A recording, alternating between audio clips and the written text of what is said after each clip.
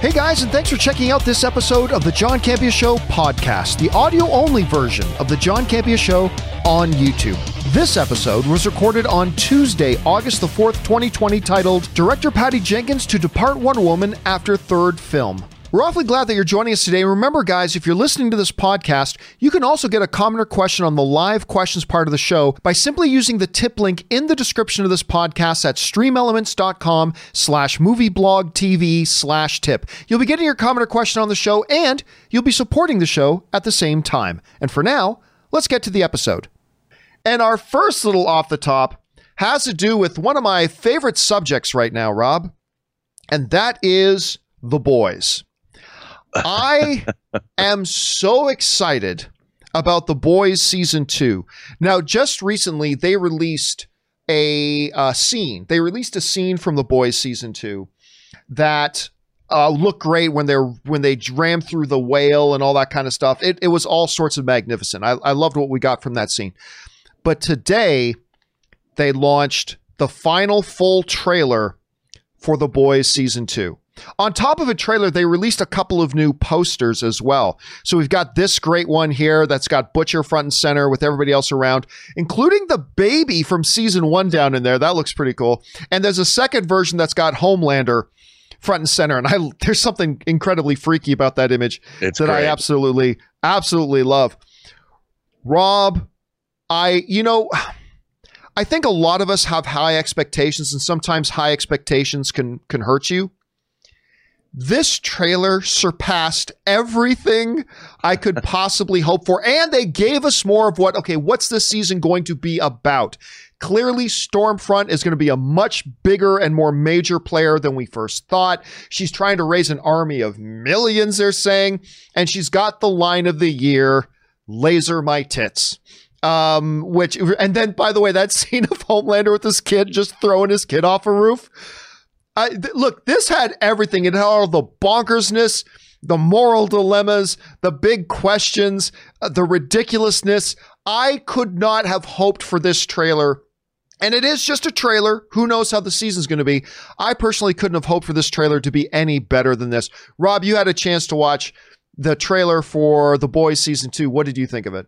I don't think I've seen so many head explosions in 1 3-minute period of time since I don't remember when. I'm with you on this. I loved the first season of The Boys. It was better than I could have possibly imagined. And this season looks like they ratcheted up everything. It also looks really interesting the one thing about The Boys, you can talk about how the over-the-top nature of it all and how it's kind of a parody of everything superhero, but it also is telling a legitimate story. So it works as a legitimate examination of superheroes in society, even though it's what it is. But this looks to take up the storytelling to make it even more compelling and more interesting, adding different layers. Believe it or not, I mean, there's very big questions of morality, of politics.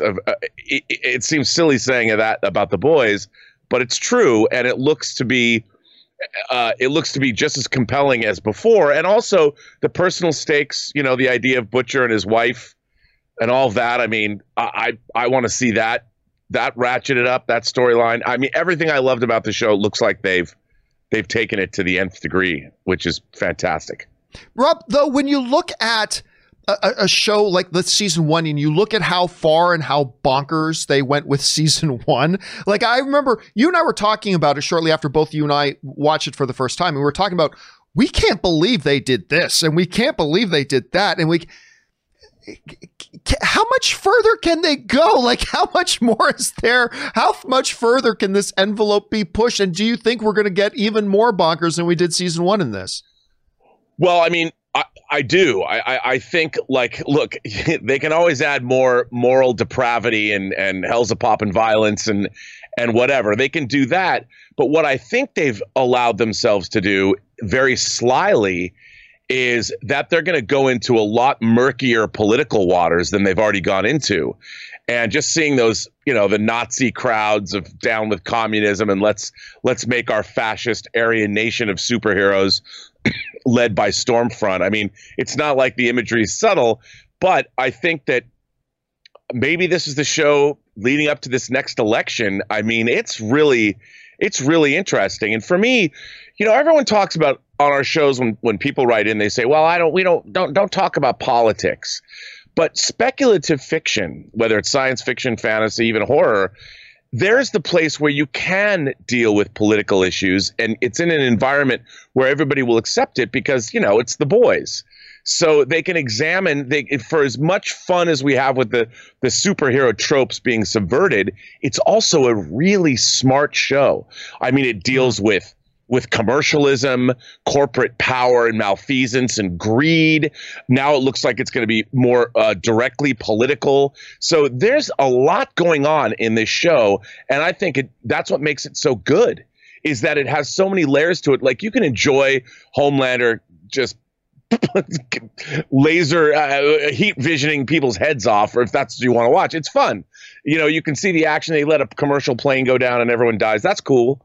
But there's something here in this show. This show has a lot to say, and I think that's why the show's so great, is because it has as much meat with its potatoes.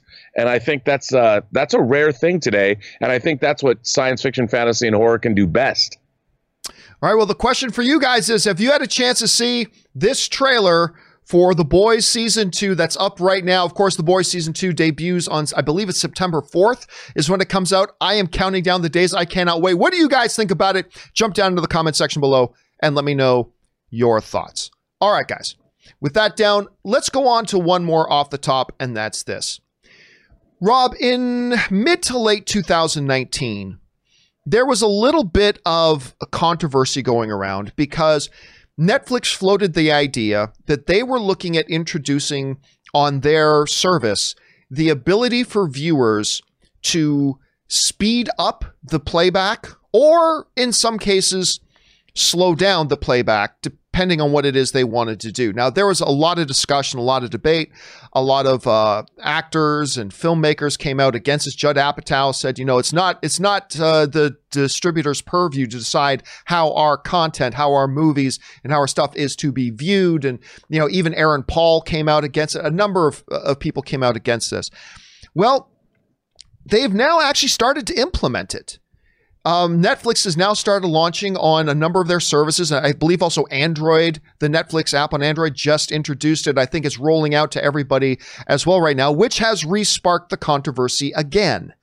That's got a lot of people talking about this. Is this a good move? The ability for a viewer at home to take a movie that's playing or an episode of television and speed it up. I think it goes up to 1.5 times fast, or down to as slow as 0.5 slow, if a viewer wanted to do that. And it's raised up the whole debate again. There are some people that are saying this is a great idea for accessibility because some people with hearing impairments, they rely on subtitles, and sometimes subtitles go by a little bit too fast. They like to slow it down to be able to enjoy that. Whatever some people say, they listen to their audiobooks on high speed. They want to be able to, it'll help them binge a season of something a little bit faster, whatever. But then again, on the other side, you got a lot of creators who don't like this idea at all. Rob, I know we talked about this a little bit, last year, but now that it's here, it's now being implemented. What do you think about this idea of the viewers now having the ability to speed up or slow down the content they're watching on Netflix? Look, I think I understand on one hand, it allows people, if you want to speed it up, you can watch even more of their content in a faster way, if that's what you want. And if you're hard at hearing or things like that, slowing down the content helps you concentrate more if that's something that you need. What I object to fundamentally is, as a person who makes films, and John, you're a person who makes films, you edit, you put together a movie and you spend months, if not years, working on a project, and you craft it within, hopefully, as perfect as it can be. And the rhythms of a movie, the rhythms of programming are very important. I mean, selling jokes might have to do with a cut, or how the speed of a silence between lines of dialogue. And what this does is it destroys all of that. It destroys the artistry that goes into programming. And I just feel it's yet another way that we just degrade the sanctity of the art form of motion pictures and television. I mean, I know that might seem like me on a high horse, but But as somebody who spends a long time trying to get a film right, the rhythms of a film right, it just seems like this kind of technology throws that out the window. And I feel like we've already lost we have no respect for anything in our society. Nobody holds anything up to as exalted anymore, whether it's people, whether it's art, whether it's our beliefs. Nothing is held in any regard. Everything is, you can mock it, you can make fun of it, tear it down, whatever. And I just feel like this is another way that art itself is being disrespected. You think the movie's too slow? Speed it up. Who cares what the filmmakers wanted? Who cares what the intent was? If you want to watch it faster, and if you don't have the attention span, yeah, speed it up. I don't like the underlying philosophical ramifications of it.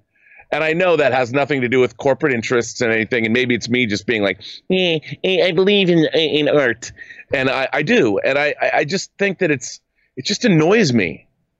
I mean, God, get a life. Why should we try and shape art? Why does everybody want everything the way they want it? You know, the world is indifferent. The universe is indifferent to your suffering, and everybody wants to make everything and get it just the way they want it. And they don't want to, like, when you walk out into the world does not bend to you. You know, you bend to the world, and you shouldn't be able to, like, I don't like the shade of the Mona Lisa's face. Now that it's digitized, let me make it a little bit more rosy or whatever. I hate that idea. I hate the idea that, anyway, what can I do? It's the future's here, and deal with it, I guess. Let me say this, though. I gotta say, I will never, ever, use this feature. I will personally never ever use this feature. Speeding it up, slowing it down. I want to watch the movie or the show as it's meant to be enjoyed. That's how I'm going to do it. I am never going to use this feature. That said, I also have no fundamental problem if somebody else wants to do it. Like, for example, here's an example, Rob. You and I were just talking the other day about the fact that you and I can't remember which one specifically it is. You and I love the de-cheesed edit of the Star Wars films, or right, the de-specialized editions, right? Well, isn't that you and me taking a movie the way it was meant to be done, and we wanted to rearrange it or have somebody else rearrange it so we can watch it and enjoy it a little bit more? Here's an example to me. Like, I will never play a movie like this sped up. I will never do that. I will never do it slowed down. The only time maybe I could see myself doing it is if I was watching a foreign film dubbed, and maybe if the dialogue's going really super fast, I don't know, maybe I'll use that feature. But for the most part, I'm never going to use this feature. But, right now, the audience at home has the ability to pause the movie. Sure. Like the filmmaker intends for us to sit down and start the movie and watch it through to its completion. But right now we have the ability to stop it. We have the ability to pause it for a half hour if we want to, get up, run to McDonald's, grab some McNuggets, come home, then proceed. You and I have the ability. I can't remember if it was you or somebody else, Rob, that was saying how many times you've put on Avengers Endgame and just fast forwarded immediately to the portal scene. Right? We have the ability right now to do that. Now, what I do believe in is I believe in the artist should be able to determine where, their stuff is being presented, if they want it streaming, if they don't want it streaming, if they want it on physical media. I agree with all that.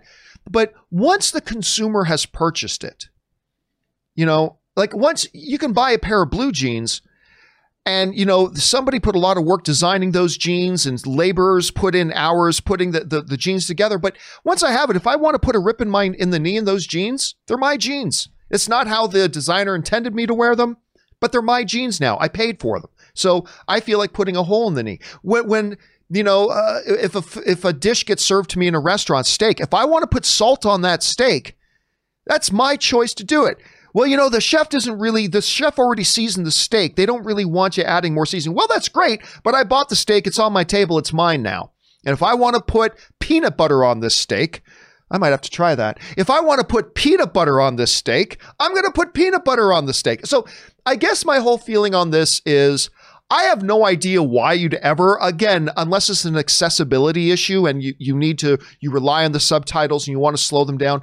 Other than that, I have no idea why anybody, Rob, would ever want to use this feature. To me, it's a silly thing, but at the same time, it's, hey, you pay for Netflix, you bought the movie, you did whatever. If you want to watch it sped up, then God bless, you go watch it sped up if that turns your crank. But I'm just not going to do it myself.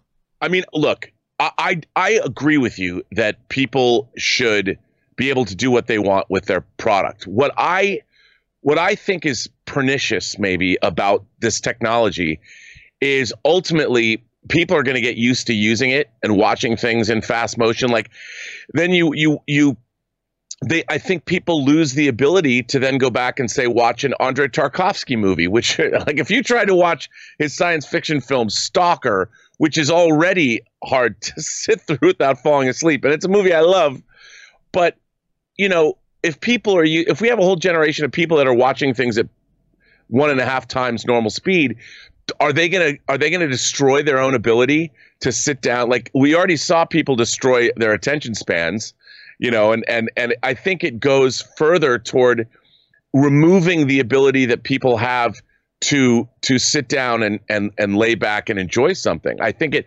fundamentally changes because, you know, in 20 years, when everybody's used to, this movie, I just watch movies at 1.5 times normal speed. That's what I do. I find regular movies just boring.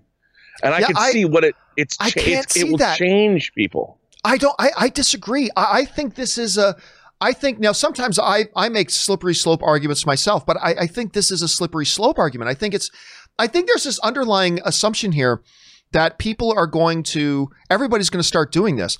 I don't know anybody that's going to do this. I really don't. I think this type of capability is there for everybody. Like, listen, you have the capability with the old record players to put it on, what was it, 75? Was that the speed? 78. You had 78. You had the capability to put on, say, how many people do you know put it on 78 and listen to Michael Jackson's Beat It at super high speed? Nobody did it. And I think that's the case here. I think this is going to be a thing where it's there for some people who may want to do it. And if it's fine that you have the capability of doing it, it's not forcing anybody to do it. And I don't see this getting widely adopted. I just don't see this getting wide. Again, accessibility stuff with, you know, hearing impaired people wanting to slow. I can see that, sure. But other than the odd person doing it, I just don't see this being a thing. I really don't. So that's why I don't have a problem with them offering this option to people if they so choose that they want to be able to do it. Right. So I mean, any more than having the ability, I don't think they should take away the ability to, because right now on Netflix, you have the ability to fast forward if you want. You know, we shouldn't take that away from people. Say, well, you can't watch the portal scene until you watch the rest of the movie too. Like, right. We don't do that. So I don't know. I think, though, Rob, but that's because we've already seen the portal scene like dozens of times. Well, true. So, you know, but I mean, we still have that ability to do that. Yeah. I think that if you were right, if you turn out to be right in that everybody just starts doing it and everybody starts watching content at blah, blah, blah, blah, blah, blah, blah, speed, which I do not think is going to happen. But if that did happen, and if I knew that was going to happen, I think I would probably change my mind on this, because that would just hence, you know, speed up our process as a culture becoming idiocracy. But I really, again, I don't see that being a thing. I don't think it's something for us to worry about. I think there's going to be a few people that take advantage of this feature, but I really don't see it being widely adopted. But let's talk again in a year and see where I guess maybe I'm dead wrong about that. Question for you guys is this. What do you think about the idea of Netflix introducing this feature that people can use if they so choose? Do you think it's a real problem? Do you think it disrespects the art? Do you think hardly anybody's going to use this anyway, other than those who maybe use it for accessibility issues? What do you think about this whole thing? I'm never going to use it myself, but I have no problem with other people doing it. Maybe you do. Jump down to the comment section below and let us know your thoughts. All right, guys. With that down, Let's move on to our main topics today. And how do we select our main topics here on the John Campea Show? Well, it's really rather simple. You see, you guys come up with them by going anytime 24/7 over to www.thejohncampeashow.com/contact. Once you guys get there, you're going to see a form. Fill it out with your topic or question. It's totally free. Hit submit, and then maybe, just maybe, you might see your submission featured as a main topic here on the John Campea Show. With that down, let's get into main topic number 1. And our first main topic today gets submitted to us by Kevin Finnerty. And Kevin Finnerty writes, "Hey, John and gang. As you spoke about yesterday, Umbrella Academy came out this weekend and has been highly regarded. I was going through their list of cast and crew. The Umbrella Academy developer and main writer is actually the Moon Knight's showrunner. Can you establish any similarities between both the Netflix series and Moon Knight, or do you think this is an odd choice?" All right, thanks a lot for sending that in, man. And yes, one of the creators and main writers for Umbrella Academy, which I absolutely love. We talked about season 2 yesterday. I liked it even more than season 1. Absolutely loved it. But we've got this guy by the name of Jeremy Slater. Now, Jeremy Slater not only did Umbrella Academy, but he also created the Exorcist TV series, which I know a lot of people really, I never watched myself, but Rob, I think I remember you saying you liked the series. Liked it. Yep. So he also did that, and he is slated to be the showrunner for the upcoming Moon Knight series. Now, he was also the screenwriter for Fantastic Four, but we know that Fox took that movie and kind of ran in a completely different direction for it. So I don't know how much of Fantastic Four, if any of it, that ended up on the screen ended up being Jeremy's responsibility or not. But that's a discussion for another time. Rob, I know you like Umbrella Academy, and I know you like The Exorcist. Mm-hmm. What do you think about the idea? And listen, I don't know anybody that's a bigger Moon Knight fan than you. What do you think about the guy who did Exorcist and Umbrella Academy doing Moon Knight? Do you think there's some similarities there? Do you see elements in the shows that he's done already that can carry over well into Moon Knight? How do you think this is all going to work out? Well, I think if you look at both Umbrella Academy and Exorcist, they both are very smart shows. And obviously The Exorcist was based on the book and the movie, the first book and the movie, and the fact that the first season was actually a sequel to the original film and the book, and it was really creative. And while some of it worked and some of it didn't, there's a sensibility. I think there's a sensibility at work in both Umbrella Academy and The Exorcist show that is a good genre sensibility. I think there's a real intelligence there. And I think the off-kilter sensibility that you see in both Umbrella Academy and Exorcist is exactly what a Moon Knight series needs. Now, I would assume, like, I fell in love with Moon Knight when he was a very Batman-esque character. And over the last decade and a half, he's become a very different character.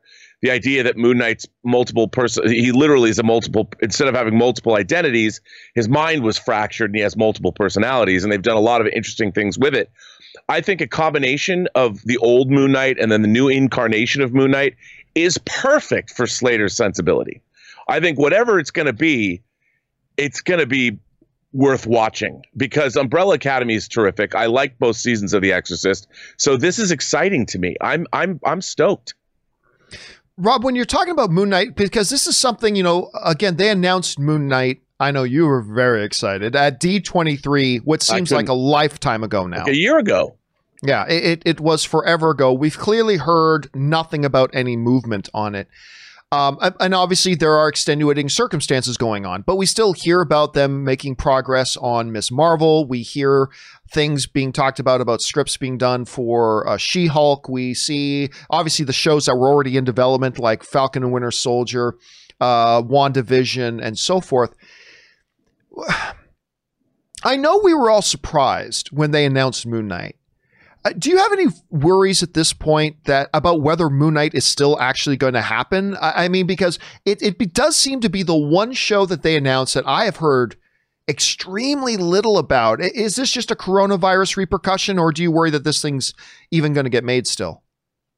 No, I think it's going to get made. I think the coronavirus outbreak has pushed everything back. I think, with Marvel, we know they have their movies and shows in development for a very long time. and they game this stuff out. They're way ahead of us. So I wouldn't be surprised if the season's already been broken. You know, they know what they're going to make, and we just don't know what that is yet. But yeah, I think they're absolutely going to make a Moon Knight show. I think people want it. I think Kevin Feige wants it, and I think we're going to get it. It's just that everything's been pushed back, a year? So I wouldn't expect to hear anything. I mean, we're still waiting for WandaVision. We're waiting for Falcon and Winter Soldier. I mean, who knows when we're going to get those? And who knows? Has Black Widow been redated yet? Do we know when Eternals is coming? Yeah, I mean, as far as I know, they're still saying November and December for those two, but who knows? Well, I mean, I still think what you said yesterday is going to be very, very telling for us. It's going to what really does happen with Tenet. What really does happen with Tenet?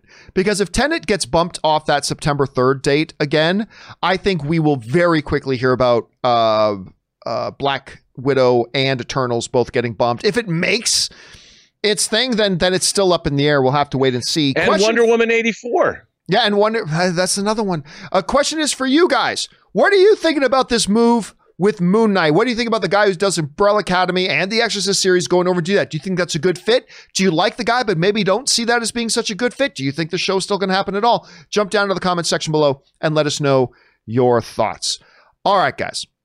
With that down, let's move on to our second and final main topic today. And our second and final main topic today gets submitted to us by Reed Hansen.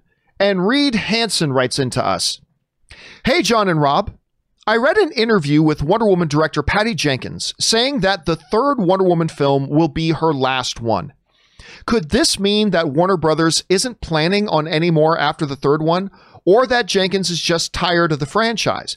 Do you think this is a mistake for her to leave such a successful franchise? Do you think it's a mistake for Warner Brothers to allow her to go? Do you think future success will change her mind and she'll stay on? Thanks." All right, man. Thanks a lot for sending that in, Reed. And yes, unsurprisingly, Patty Jenkins, who is a hell of a director, she came in, and everybody forgets now that before Wonder Woman came out, look, today, things with the DCU don't still look great right now, but they look a lot better than they did a while ago. But when Wonder Woman came out, the DCU was really reeling. You know what I mean? Now, I happen to be one of those fools that I liked every DCEU movie that came out to that point, but there was a lot of people who didn't and all that kind of stuff. And Patty Jenkins came in, world-class director, and she made just a hell of a movie and what she was able to accomplish with Wonder Woman. But it's sounding like she's going to do one more after Wonder Woman 84, and she's done. This is what she said in an interview. Patty Jenkins says, "It's exciting for me to show Wonder Woman at the peak of her strength. But it's also very important that she fights an internal struggle. She is a goddess and tries to help humanity. She is not only somebody who fights evil, she tries to show bad people how to improve. It's an interesting dilemma. The next one, the one after Wonder Woman 84, the next one is probably my last Wonder Woman movie. So I have to put everything I want to show there. We have to think carefully." So that, of course, comes to us from Patty Jenkins. Is this a mistake for her to walk away from something like this? She's never had, even though she's, her films have won Oscars and things like that, she has never had anything in her career on the success level like she had with the first Wonder Woman movie. Few directors who have the privilege of doing a comic book movie will ever have a movie as successful as the comic book properties they do. And she's had a lot of success there. Do I think it's a mistake for her to walk away? No, I don't. I really don't. Nor do I believe it would be a mistake for Warner Brothers to let her walk away. I think it would be the right thing for Warner Brothers to let her walk away. And I know there are a bunch of people who don't agree with this philosophy, and that's fine, but this is really how I feel about this. I feel storytellers who are creative machines, storytellers like Patty Jenkins, I believe creativity can start to atrophy. I believe creativity can start to rust when it's stagnant and kept in one place for too long.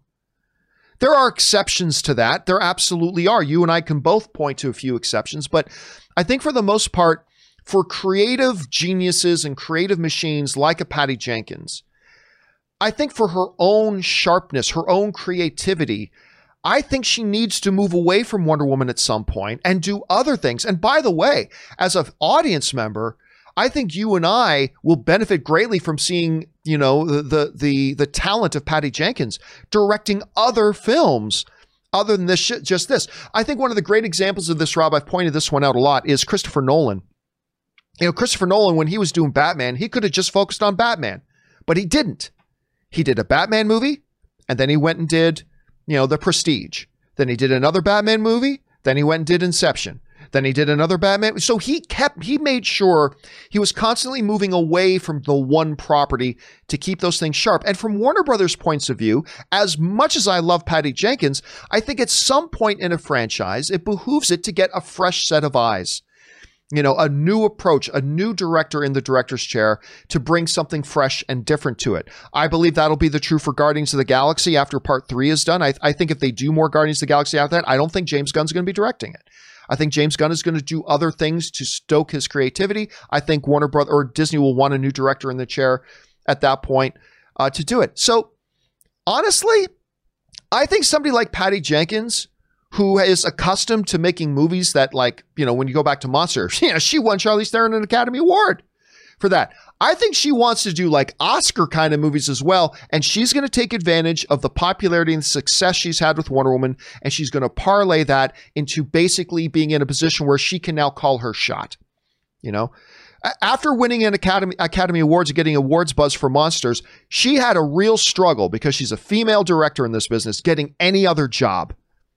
Now, she puts out $1 billion. I'm not saying Wonder Woman 84 will make $1 billion, but Rob, if she's able to put out a $1 billion Wonder Woman movie and then follow it up with another 800, 900, $1 billion film, whatever, she's going to be in a position for a certain period of time where she gets to call her shot. She's going to be fielding offers from every studio. She's going to be able to take whatever pet project she has that maybe never would have gotten greenlit before, and she's now going to be able to take a pet project like that to a Paramount or Warner Brothers or whoever and say, I'd really like to get this movie made. And they're going to go, you got it. And she needs to take advantage of that opportunity. So I'm not surprised to hear her say, yes, third film, and I'm done. And not only am I not surprised to hear it, I think it's a good move. Rob, you hear about this. What do you make of this? Well, I agree with everything that you've said. I mean, why would a director, once you've done basically a trilogy of movies, which if you think about it from a storytelling standpoint, it's Act 1, Act 2, and Act 3, if that's the way you're looking at it, what more do you have to say? I mean, I think doing 3 movies about the same character is pretty much, after that, you're getting diminishing returns unless you have something that's really amazing. You want these filmmakers, what they're buying for themselves is the clout to go make other movies. And in the case of, think about the world that we live in. Because of Christopher Nolan, he's a perfect example, the idea of one for them, one for me. He was able to parlay the success he had and turn himself into almost a bulletproof powerhouse where, I mean, who else could have got Dunkirk made by Warner Brothers? A British story, a World War II story. What do Americans care about Dunkirk? And the movie did really well, and it did really well because Christopher Nolan is a very gifted filmmaker. And isn't the world a better off that Christopher Nolan didn't make Batman movies for the rest of his life, that he did make The Prestige and Interstellar and Dunkirk, and now we're getting Tenet? I mean, these filmmakers, you only have a finite amount of films you get to make. And when you buy yourself the credibility of directing studio tentpoles that make $1 billion, that is the power in Hollywood. For a creative person to have a movie that makes that much money, that buys you 3 more movies to make. And 2 of them can be failures. Even 3 could be. Denis Villeneuve. I mean, let's hope Dune is a great success, because Blade Runner 2049, as much as I love it, it's amazing that movie got made. Blade Runner wasn't a hit in the first place. And it's incredible when these directors are using the leverage. I think, and by the way, there's been no Wonder Woman 3 announced yet, so let's assume we get it. But maybe Patty Jenkins wants to make something in between the 2 of them. I want to see what she can do. Like you said, it would be terrible to see these directors. I mean, on the planet Earth, there's maybe 25 people that are alive today that studios would let make $100 million, $200 million tentpole. Maybe not even 25. on the entirety of the planet Earth. So when you're one of those people, you have the ability to get whatever you want done. I want to know what Patty Jenkins, with this new credibility, what if she could make anything she wants, what would she make? And it would enrich our lives more than another Wonder Woman movie, probably. You know, we live in a post-Kick-Ass world where we're getting The Boys and we're getting Deadpool. I don't know now if Kick-Ass, I think Kick-Ass started us down a road that we're on, that we're loving. Yeah, I don't it really know, did. I don't know if Kick-Ass has already been too eclipsed. I don't know. I think a Kick-Ass 3 might be redundant unless the story's great. The story's great, sure. But I think what Kick-Ass did for us made Deadpool and made The Boys possible. Yeah, it did lay a lot of groundwork. I mean, I didn't like Kick-Ass 2 nearly as much, and its box office severely dropped. So I think the chances are probably pretty slim. Okay, let's move on. Next one up comes to us from Guillerme Labelle, who writes, "Good day, Gio.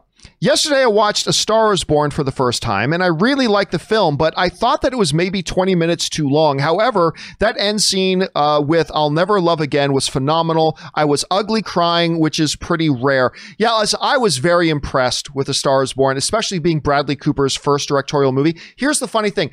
It was brilliantly done, but you could tell in its brilliance that it was being directed by a first-time director. There are entire scenes in that movie that did not need to be there. Like, that wouldn't have interrupted, didn't contribute to the movie, wouldn't have interrupted the story flow. There are a number of those scenes throughout the movie. But, you know, directors always talk about it's difficult to cut out a scene that you've worked so hard to put into the movie.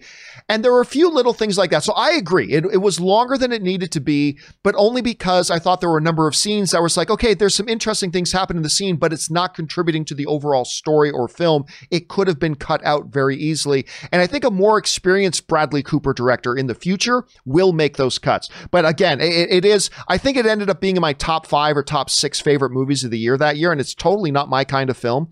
But what Bradley Cooper did there was absolutely amazing. Rob Tari writes, John and Rob, you can choose to find out the truth of only one of these options. Aliens exists or ghosts are real. What do you choose? Well, for me, that's easy, Rob. I go ghosts are real because I have no doubt. There are two things I have no doubt about. No doubt, number one, I have no doubt that somewhere in the infinite vastness of space, there is other life out there. I also have no doubt that it's never visited Earth. But I do believe that. So I already assume that there's alien life out there somewhere. But if I could one thing go surreal, that would be kind of fun. Rob, which one would you pick? Alien life. Alien life? You'd like to see it tangibly? Yeah, I mean, I would like to see, especially if they're technologically advanced and we can communicate with them. I mean, the thing is, people who've lived their lives and then died, what do they have? What insight do they have to offer us? They're dead. But aliens are, I think technologically, I would philosophically, like if we met an alien race, do they have religion? Do they believe in a savior? Like, and what would they have to say about developing our society and make it better? I think it'd be very interesting, and maybe it's totally different. I think ghosts are like, first of all, if you're dead and you're a ghost and you're lingering in this world, what does that say about you? Like, move on. You've got issues. If you can go to the afterlife and have a good time. No, you're hanging around here haunting the earth. You're sad and pathetic.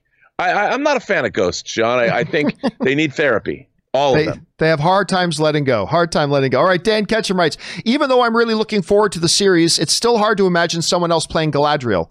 I'm also worried they will Game of Thrones it with nudity, incest, and all the rest. I don't want to see Galadriel banging anybody. Well, look, I'll say this. I don't think there's reason.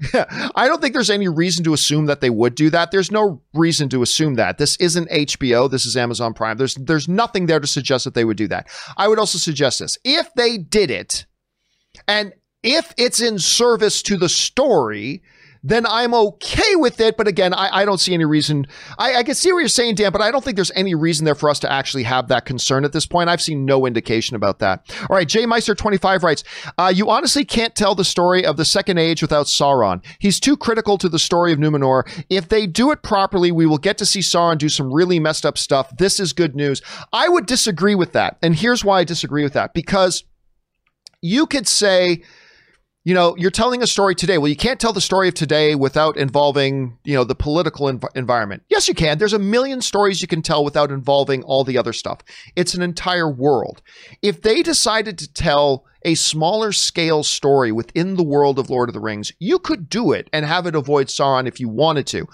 I'm not saying that's the best idea. I'm certainly not saying that's what they're doing. I'm just saying I think you could do that. Rob, what do you think? Or is it impossible to do without Sauron in the Second Age? Well, I mean, the thing is, Sauron was a different incarnation of, he hadn't really become Sauron yet, or he becomes Sauron in the Second Age. He's a human being, and there's all kinds of political machinations that he gets up to. There's a lot of shenanigans happening.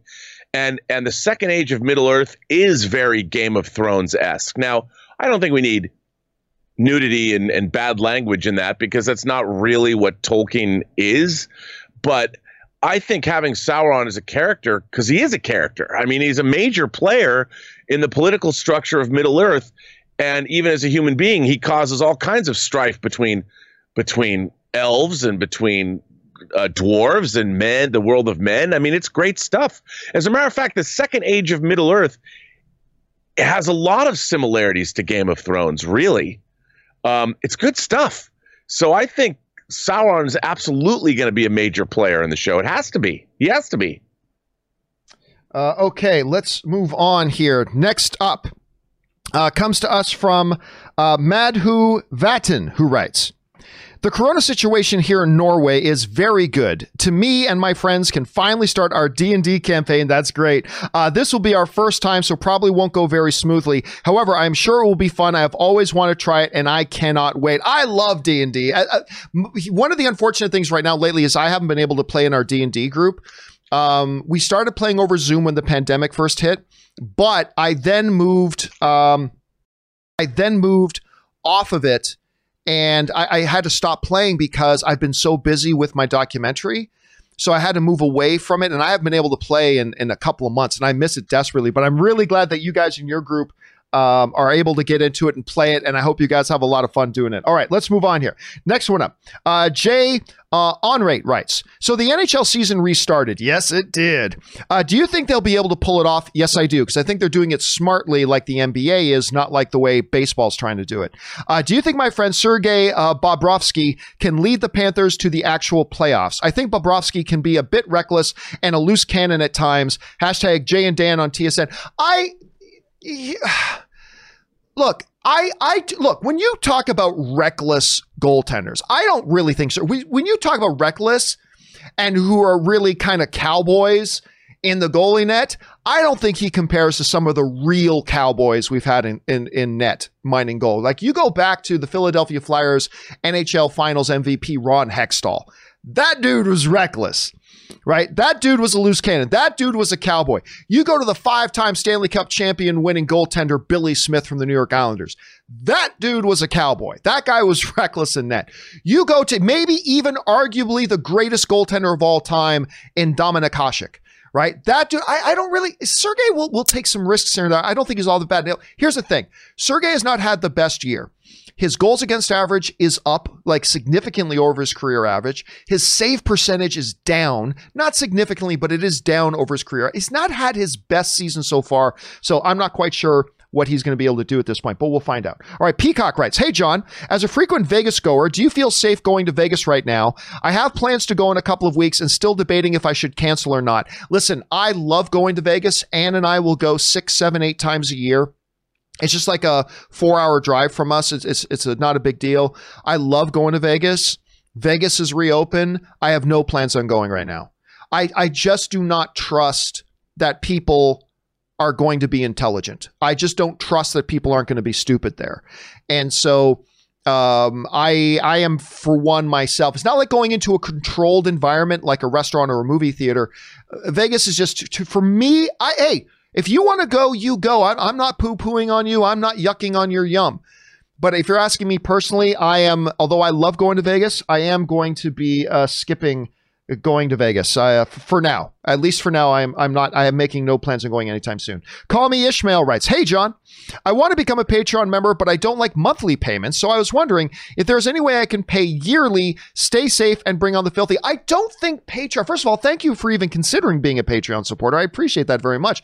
I don't think Patreon offers that because, number one, I think one of the things is they want to protect people, because I think you should have the ability to, look, as much as it's great that you can come and support a channel if you want, I think you should have the ability and the opportunity, if you ever feel you need to pull your support. That sounds crazy to say as a creator, but I think people who support your channel should have the easy availability to pull the support at any time. And if you drop like your full support for an entire year, well, then you're kind of screwed. You can't do that. While I appreciate the sentiment very, very much, believe me, I do. I think people should be able and have the option and choice to pull their support at any time. And so I kind of like the fact that they stick it to monthly that way. And a special thank you to all you guys who are. And thank you, Call Me Ishmael, for even considering that as an option. I really appreciate that you would do that, man. All right, Tristan Riera. Speaking of Patreon, a Patreon supporter writes, "Hey, John, as Zack Snyder brought back Junkie XL to compose the scores, do you think they'll hear themes from Man of Steel and Batman vs. Superman in the Snyder Cut? I felt these themes were missing in the theatrical, and I feel like it's a movie outside of the DCU. I completely disagree. I thought Justice League felt very, very much a part of the DCU.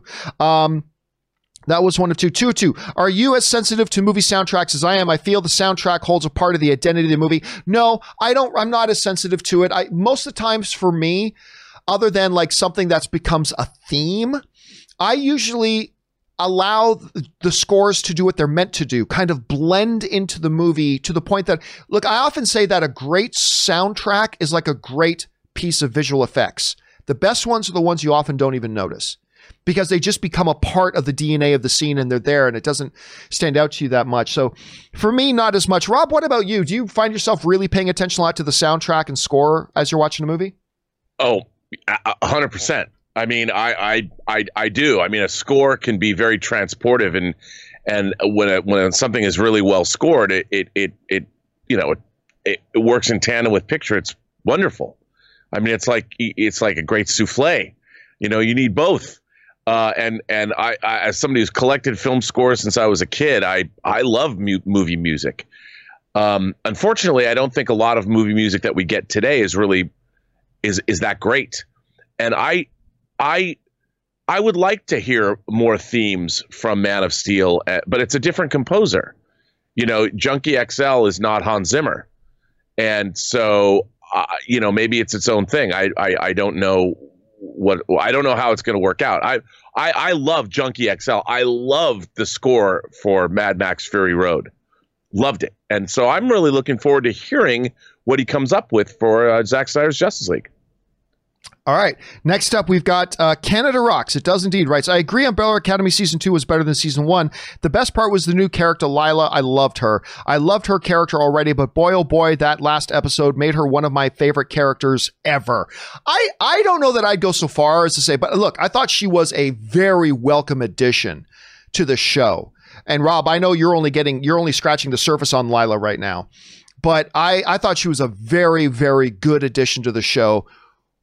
I would fall short of saying like she's one of my favorite characters ever, even with the greatness of the final episode and all that kind of stuff. But she was absolutely, sometimes they bring in new characters to show and they just don't fit. I thought Lila fit in perfectly great. All right, Devontae Brown writes, "Hey, John, and maybe Rob, did you see the article Variety put out of ways to use HBO Max on Fire TV and Roku? The side loading of the app on Fire TV will probably be the most popular as that one spread first. Get what you pay for while being rebellious, I guess." Yeah, somebody was bringing up to me the other day, Rob. They said, John, you must not really want HBO Max all that much if you allow the fact that you'd have to go and load up your PlayStation or go through a third-party app to do it. And I said, listen, if you want me to pay you money every month, like if I as a potential consumer am not important enough to you as a service provider to give me the easiest, most convenient, and most pleasant experience using your service possible, if I'm not important enough to you to make sure I have that easy, convenient, and pleasant experience using your service, why should I pay you money every month for your service? HBO Max wants me as a customer. I would like to be an HBO Max customer. Then put it on the platforms that 70% of streamers use, Roku or Amazon Fire. So yeah, people are coming out with these jailbreak ideas of doing that. I would just be too afraid of bricking it, but I'll have to look into it. Have you seen any of these articles, Rob? And what do you think about that? I have not. I mean, I'm with you. Like, look, workarounds are fine, but like, I'd rather have a stable software environment that I know if I'm going to go use it, it's going to work. And I really like Amazon Fire Sticks, the Fire. I've had a good experience with that, really enjoying that. So I have nothing but good things to say. So, I'd like to continue to do that. Right. And HBO Max will wind up on there. It will. They'll be there. They'll get it figured out. I just wish they would get a move on with it. All right. ZOMG Ruler writes, I actually like Man of the Year. Oh, the Robin Williams film? Only film in theater I saw with my late friend. See, I love that movies give us those emotional anchor points. I like how realistic it was with the chances for a third party / independent U.S. candidate outside of the glitch. What do you think of the Robin Williams film, and why was it so reviled? I don't remember it being reviled. I think it was pretty inconsequential, though. Look, as great as Robin Williams was, there was also a period of time where a lot of the movies he put out were not necessarily all that great. I thought Man of the Year was one of those. It was kind of a movie inadvertently, one way or the other, Rob. I always thought it was a movie that was kind of about Jon Stewart. That's what it felt like at the time. It was a movie about Jon Stewart, really. But I got to admit, while the premise is a cool idea, this comedian who by fluke as a gag runs for president and becomes president, I actually didn't. It's a neat idea for a movie. I personally didn't enjoy it that much. Rob, did you ever see Man of the Year, and what are your thoughts? I did. On it? It was okay. I didn't love it. I think for you, like you, it just didn't. I don't think it lived up to its premise as well as it could have. So I like the movie. You ever see the movie Dave? Of course, with the guy from Kevin Kline. Kevin Kline and Sigourney Weaver, if I'm not mistaken. I love Dave. I love that movie. I thought Man of the Year needed a little bit more Dave in it. Yeah, probably a little bit more Dave. By the way, speaking of Kevin Kline, make sure you watch A Fish Called Wanda, one of my all-time favorites. Oh, dude, so good. And he is so good. Even Omar 94 in the chat is saying, I love Dave. That's right, because Dave is great. Dave, you got to see Dave. Dave is so freaking good. All right, let's move on here. Next one up. That was UMG Ruler. Sean Shackelford writes, who will win the streaming wars? I think Netflix will remain on top with Disney and Hulu as a close second. HBO Max maybe will hang in third. If they allow Roku, everything else will fail. I don't believe everything else will fail, but I do believe you're going to see things shake out. I think you're going to see a proliferation of these streaming services. It'll be the wild, wild west for a while, and then you'll see it start to boil down a little bit. Honestly, I see HBO Max and Disney Plus coming out on top. I really do. I think Netflix will still be there. Wow. But I think long term, and we're talking more than just in the next 6 months. We're talking long, like over the next 3 years. I really do think we're going to see, and I wouldn't put money on this, don't get me wrong, but I think we're going to see HBO Max, Disney Plus. I think we're going to see it surpass Netflix. At some point, not immediately. Rob, I don't know. What do you think about that? I think Netflix has something going for it that Disney Plus and HBO Max don't, and that's its international programming. And I think, Netflix has so much international programming, and they're adding to it all the time. And I think Netflix, and one of the things that people don't recognize enough is they're going in, they're in India, they're all over the world. And they keep adding programs from all over the world, and it truly is a global platform.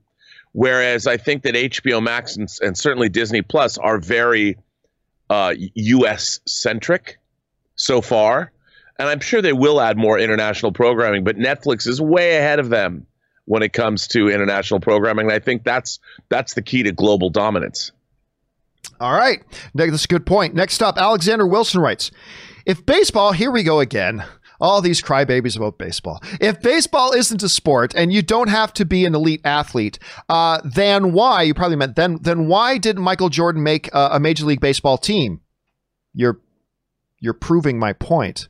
Russell Wilson and Tim Tebow played in the minors and didn't make the major league team, so the Blue Jays weren't champions in the 90s? What does that have to do with anything? You just proved my point, Alexander. You don't need to be an elite level athlete to be a elite level baseball player. Fernando Valenzuela played that. So being an elite level athlete coming to baseball doesn't mean you're going to be good at it, right? Just like I think baseball players are probably better athletes than curlers, but I guarantee you a pro baseball player can't go and curl worth crap. So it's a different thing. So you just proved my point. You don't need to be an elite level athlete in order to play baseball. That was my point, and your examples just kind of proved that point. You don't need to agree with me. I'm just saying what you're saying is exactly what I was saying. You don't need to be an elite level athlete. So just because you get an elite level athlete coming to play baseball, listen, elite level athlete isn't going to necessarily be great at darts. Darts takes a very specific, unique, and extreme skill in order to play it right, but you don't have to be an elite level athlete to play darts. But just because you're an elite level athlete doesn't mean you're going to be good at darts. And then bowling, poker, curling, golf. I don't consider golf to be elite level athletes either. It's a game. It's a game of incredible skill that I do not have. But yeah, that's just the way I see it. You don't have to agree with me. I'm just saying, you keep asking me the same question, and I'm just going to tell you the same thing. It is what it is. Jesse writes, I have to admit, John, hearing you rant about ads in theaters again brought back some feeling of normalcy to me. Back when the worst things to happen in movie theaters were the ads. Yeah, right? Because, it came up again the other day, Rob, the whole idea about how much it infuriates. First of all, I love movie trailers. I'm doing a documentary on movie trailers. I love movie trailers. I hate that a showtime says it starts at 7 and you're still sitting there at 7:30 as the trailers are wrapping up. I especially hate, more than that, commercials playing before movies. Now, I'm not talking about if the showtime is 7 o'clock and I'm in there at 6:45. If you're playing commercials on your screen before the scheduled showtime of the movie, I'm fine with that, whatever. But oh my God, it used to be such a problem. So many theaters used to play like commercials after the show. That I hated. But yeah, Rob, remember back when that was our biggest problem with movie theaters? Not even opening their doors. Those were the days, John, the olden days. The dark times, or the golden times before the empire. Those are good problems to have, Jesse. Those are good problems to have. Thanks for writing in, man. Jerome Smith writes, in response to a topic you would like to talk about, but you don't get that much time, is MMA. It's true. I love MMA, and I know you talk about it from time to time when someone sends in a comment. I wish you started doing an MMA show, but I know you're a busy man. Listen, for the longest time, I've wanted to do an MMA show. I am a very passionate MMA guy. I love it dearly. As a matter of fact, when I was working with Complex, they even sent some execs down to talk to me about the possibility of doing an MMA show. And they had some people connected with the UFC that was interested in it. And I know me and Dennis Zen talked for a long time about he and I would love to do an MMA show, but the reality is I just don't have time. I would love to do any kind of sports show. I really would, but I just don't have time. I don't have any time at all in the world to do it, which is unfortunate, but that's why I get a kick out of it once in a while when people send in a topic about MMA, because it gives me an excuse to talk about it for a minute. All right. Thanks a lot for saying that in, man. Orange Hand writes, hey, John, one of two. You say it's all subjective, but you also say context is everything. So a viewer once told you that they found The Wire's dialogue unrealistic. True. I remember that. But here's my issue. Dave Simon lives in Baltimore. He knows how the police, gangs, etc. talk, which is why the show has been praised for its realism. If a creator has done their research to create an authentic representation of a specific time and place, is someone's claim that it's unrealistic really a valid criticism given the context? Yes, it is still completely a valid criticism, but you have to understand the criticism itself is subjective, right? So you could... Let's take, for example, Rob, one of the examples I like to go to a lot is Big Bang Theory. Very, very popular show. A lot of people love it. However, everything is subjective. And when I tried watching the show, I found it to be very disingenuous. It annoyed me that because my first response to Big Bang Theory was, this is a show about geek culture being written by people who clearly don't understand geek culture. Yep. And then I would get all these people who would write to me and say, well, John, you have no idea what you're talking. This is this guy's credentials and this guy's credentials. I said, that's fine. I'm not arguing that. I'm simply saying for me as a viewer, as I watched it, the way it hit me subjectively was this feels like somebody trying to talk about geek culture who doesn't actually understand or know anything about geek culture. And for a lot of other people, it did hit them as being authentic and maybe real to them. And that's great, but it's all subjective reactions to it. So I'm not surprised. Yeah, there's some people who watch The Wire like me and found it to feel very realistic, but there's going to be other people who watch it and feel differently. I don't know, Rob, how would you respond to that? I feel exactly the same way you do. I mean, look, I've never liked Big Bang Theory. I thought it was pandering, and I thought it just reinforced every ridiculous stereotype you've ever heard. And having lived a geek life, I can tell you that none of it was like Big Bang Theory. I mean, Big Bang Theory was like just a collection of old stereotypes put together. And like it worked. I liked the performers who were doing it. But I'm like, God, it seems like this was made in 1986. You know, it didn't take in the evolution of the geek culture that's gone on in 25 years. But hey, it's a hugely successful show. Everybody got filthy rich off it, so more power to them. But I felt like The Wire is one of my favorite TV shows of all time, and I thought it felt very authentic.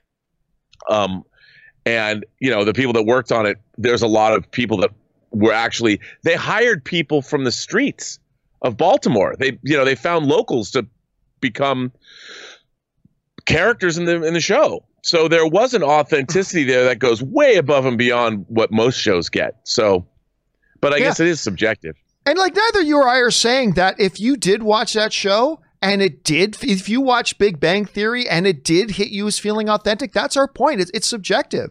If it worked, we're not telling you it shouldn't have worked for you. Not at all. We're just saying that, you know, for us and our purely subjective opinions, it hit us as being very inauthentic. But it hit others as being authentic, and it's all good. That's the great thing about entertainment. All right, next one up. Ethan Hahn writes, hi, John. Just wanted to say I've been watching you since the AMC days. Thank you so much. And you've inspired me to start my own movie podcast. That is awesome. I'm currently editing episode 3. People are loving it. Please keep up the great work, and may the force be with you, my friend. Listen, I'm always trying to encourage people. Use your creative muscles. And I always love hearing that film fans are getting more involved in the film fan community by doing a blog, an Instagram page, a podcast, a YouTube channel, whatever. You don't need to have 1,000 people reading or watching it. It's just getting out there and adding your voice to the conversation, I think is a great thing. So good on you, Ethan, for doing that. That's great, man. All right. Amin writes, something I've realized is that one positive thing coming from COVID in terms of the theaters is now there won't be any 3D showings for a long time, right? That's the case here in Canada. I'm sure it's unnecessary work to always clean the glasses each time. Well, I don't know. I mean, look, you know me. It's a subjective thing. If 3D disappeared tomorrow, I wouldn't lose 1 minute of sleep. I hate 3D. I think it's a useless gimmick. But I think including people on this show, there are those who really like it and really appreciate it. So I don't know if this COVID thing's going to have any impact on whether they do 3D screenings or not. First of all, let's see if we get any screenings at all. But Rob, do you think if we start getting some semi-regular screenings happening that we'll see the return of 3D, or do you think they'll put that on the back burner for a while? I can't see 3D. Look, I love home 3D. I'm a big proponent of, because when you have the right equipment, it always looks great when it's done well. I mean, unless James Cameron is the savior of 3D, I just don't see it coming back, because what killed 3D was the projection. Bad conversions and bad projection. If 3D projection was as good as it was when I saw Avatar in 3D IMAX, I think it would have caught on here. But frequently, 3D was a not a very satisfying experience theatrically in America because it wasn't projected right. It was too dark. People couldn't see anything. The 3D effects weren't well served by the actual presentation. So I can't see 3D coming back unless it's without glasses. They figure out a way. I think James Cameron's going to come by. He's going to blow us all away. Whatever he's doing with Avatar 2, he's going to take the next leap in 3D technology. And I think he will be the savior of it. If he's not the savior of it, if he's not the Flash Gordon of 3D, I don't know who is. Yeah, I by the way, I've been saying the same thing for a while. I'll get reinvested in 3D as a concept once they find a way to do it without glasses. Yeah.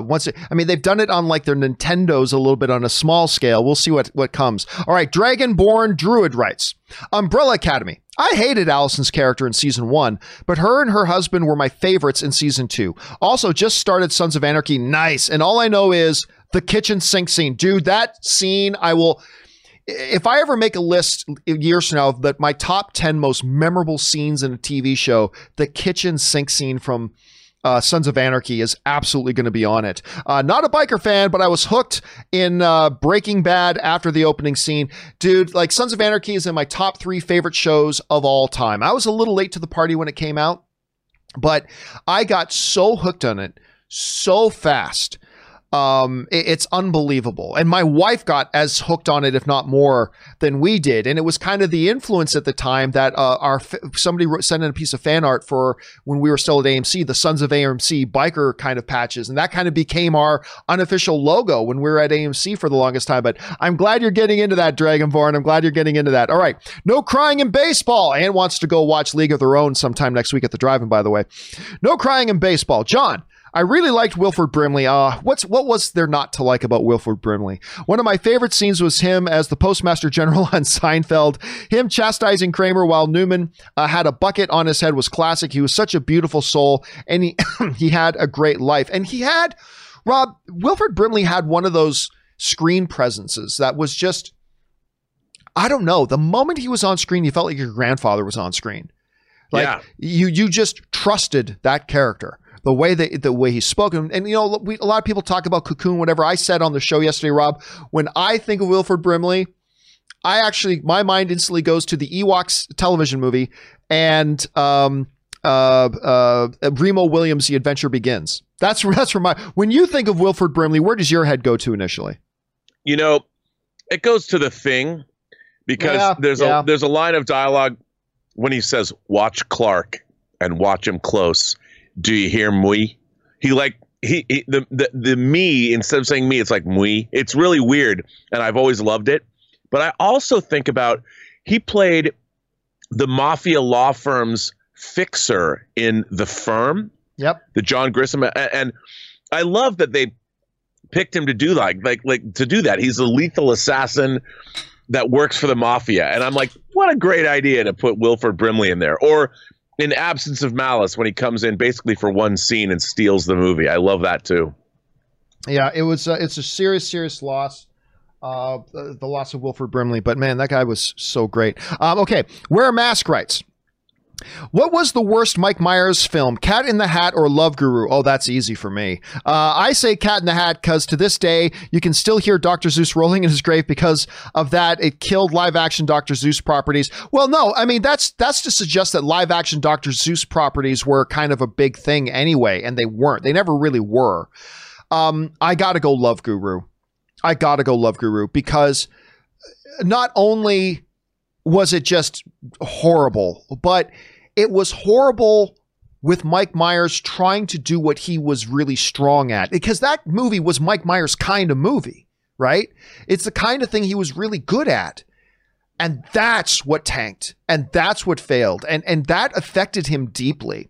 And it's kind of what made him retreat away from movies, was the response to that. It is unfortunate, but because I love Mike Myers, but that, hey, everybody has a bad day at the office, and that was his, but he took that one very hard and very personally. But I got to say, yeah, his worst one was Love Guru. All right, Movie Idiot writes, hey, John, there is a great Superman documentary on the Warner Brothers YouTube page for that teacher who has been asking. Lots of cool other docs. So do me a favor, Movie Idiot, because we've had a teacher writing and trying to find some good documentary stuff on the creation of Superman. Can you go into the comments section and leave a link to that? Because I think, and then we'll see, hopefully that teacher will see that and be able to use that, because he's been asking for a couple of days.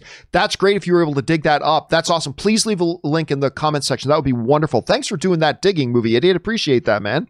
It's great when the film fan community can do all that together. All right, Darklock63 writes, greetings. I totally agree with you on HBO Max. Had I known that Max was not on Roku, I would not have pre-ordered it. I would have waited instead. It's annoying being required to use the Xbox app instead in being able to watch it. And Rob, that's the thing. Look, this is clearly, I talked about this the other day, this is clearly a first world problem. I mean, obviously, this is a very, very definition of a first world problem. But the way we consume our media today is, you know, we don't want to have to go and switch between devices just to watch a channel. Right. Like, going all the way back to like the invention of remote controls 30 years ago, we've become accustomed to, if I want to watch this channel, boom, just hit that button and I can watch that channel. It shouldn't be incumbent upon us as consumers to jump through hoops to get to the channel that we even want to watch. Right. And again, very, very much a first world problem that we're whining and bitching about here. No doubt about it. But to me, it's still a thing. And I just really wish they had come up with a way. I think we'd see HBO Max much more adopted right now if we had seen this. Rob, by the way, I haven't asked you yet. Have you gotten HBO Max yet? And if so, how are you accessing it right now? I have not. I have not got HBO Max yet. But I'm going to do it in the next couple weeks. I don't know how yet because I want to watch Lovecraft Country, and that's when I'm going to take the plunge. So I haven't really looked at it yet, how I'm going to do it. All right. Next one up comes to us from an anonymous viewer who writes, "Hey, John and Rob, guess the movie. Let me tell it to you as clean as I can. We have 95 players here." Oh, I already know the movie. So accomplished as athletes in high school, we gave them full scholarships to the best football program in the country. NCAA regulations allow us, so this is Ben Burnside, allow us to dress just 60 for home games, which means at least 35 scholarship players are going to be watching the game from the stands. So if any of you has any fantasies about running down that stadium tunnel with your gold helmet shining in the sun, you best leave them right here. Of you 15 dreamers out there, maybe we will keep one or two. My job is basically to beat the shit out of you for the next 5 days. And whoever is still standing in the end, maybe we will use you for our scout teams. You'll be running the opposite plays week in and week out. Greatest value to us is that we don't care if you get hurt. Our first teams are going to pound you like you're their worst enemies. Like what you hear so far? Any of you want to run to mama? Now's your chance. Joe, they're all yours. Well, don't just try to think. Let's hit those ropes. Come on, move it. Move it. Come on, I said, move it. Move it. One of the most iconic kind of football movies of all time. Rob, I'm going to assume you know what we're talking about. Chant it with me. Rudy. Yeah. I mean, it's the chant. It's one of the great ones. You know, honestly, this is going to make me very unpopular. I don't love the movie. You don't love Rudy? No. I like it. I like it. But it's not one of those movies that I have to make sure every 2 or 3 years I go back and revisit again, you know? I mean, it's that's iconic. Any Given Sunday. I really do like Any Given Sunday. We fought for every inch. I really do like that movie. I like that. But again, probably one I haven't watched in like 5 or 6 years. But I mean, even though it's a movie that I don't love, talking about Rudy, there's no doubting the iconic nature of it, right? Oh yeah. There's no doubting the iconic nature, especially when you get to the end of the film and he's running out and all. I mean, it's completely iconic in many, many ways. So like, there are a number of films out there that aren't my favorite films, but I totally acknowledge their place in history and how classic they are. You and I talk a lot about Blade Runner. I mean, I'm not a big fan of Blade Runner, but there's no doubting it is one of the all-time classic sci-fi films. I acknowledge that. And I think that's kind of the same thing, but it never really, I don't know, like, just out of curiosity, when's the last time you watched Rudy? I just curious. You know, I watched, it was on, I don't know where it was some streaming thing. I watched it like a year ago. It was one of those things that popped up and it was a spur of the moment watch because I hadn't seen it in a long time. And like, there are movies that are burned into my brain that I can remember scenes and I can recite lines from, but Rudy is not one of those films. And I went back and I watched it again because one, it's a product of its time, obviously, but it is iconic, and I did enjoy it. I was like, I like this movie, but as I've gotten older, it means less to me than when I saw it when I was. I guess I saw it came out. What year did it come out? Mid 80s. Had to be in the 80s. Yeah, I mean it was. I'm just trying to think of whether I was in high school or college. Let's find out. I cannot remember. While you're finding that out, I'm going to start reading the next question while you look up that information. October 13th, 1993. So it was. I would have thought like 87 or something like that. Yeah, that's what I thought too. That I'm thinking about, but no, because I was out of college. I saw it here in L.A. and it's I was a little older, so maybe it didn't hit me as much as it probably could have if I was in high school. All right, let's move on to the next one here. Tom Riddle writes, I would like to see new actors cast as Elrond and Galadriel. As much as I love Hugo and Kate, I see those potentially recurring supporting roles through this series, and I just don't think you could sign them on for multiple episodes/seasons. So, if they do cast them, I feel as though it would relegate those characters to maybe an episode/scene every couple of seasons at best. Whereas, if you cast new actors, you open the door for a lot more potential out of those characters to show. But here's the thing, though, Tom. They already know. They already know how much they need those characters. They already know. So if they do get Hugo and Kate back, it's going to be because they already know they're going to be able to fulfill the obligations that they need to come in and play the character as much as they need the characters. Then they already know how much they need those characters, and they'll be able to do it. And they already know that, well, we need the character this much. And if Kate says, well, I can't do it that much, and they'll go, okay, then we'll move on and get another actress. But if you see them cast Hugo and Kate, it's going to be because they already know that they're going to be able to fulfill their obligations. That's the way I see it, Rob, at any point. What do you think about what Tom is saying there?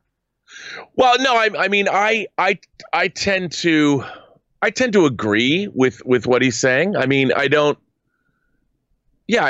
would agree with him. Wouldn't you? Well, that's the thing. I don't think there's any reality where they go, okay, so they've already got the first season completely scripted out. It's all scripted out. We know how much we need Galadriel. Right. We know how much we need Elrond. They're not going to go,